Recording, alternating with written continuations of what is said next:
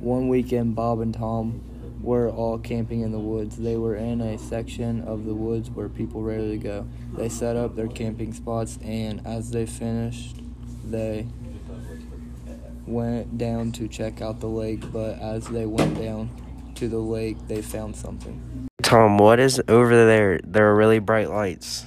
I don't know. Let's go see.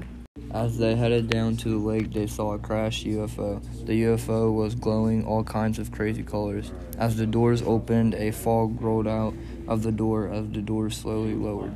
What is that? I don't know, but I don't think we should go near it. Wait, I think I see something in the fog.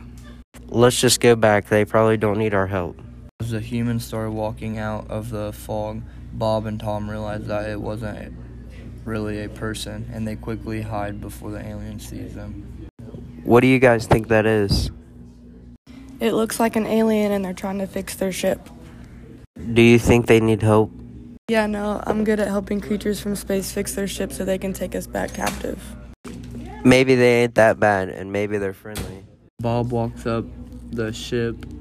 The aliens creatures take him, and his ship takes over.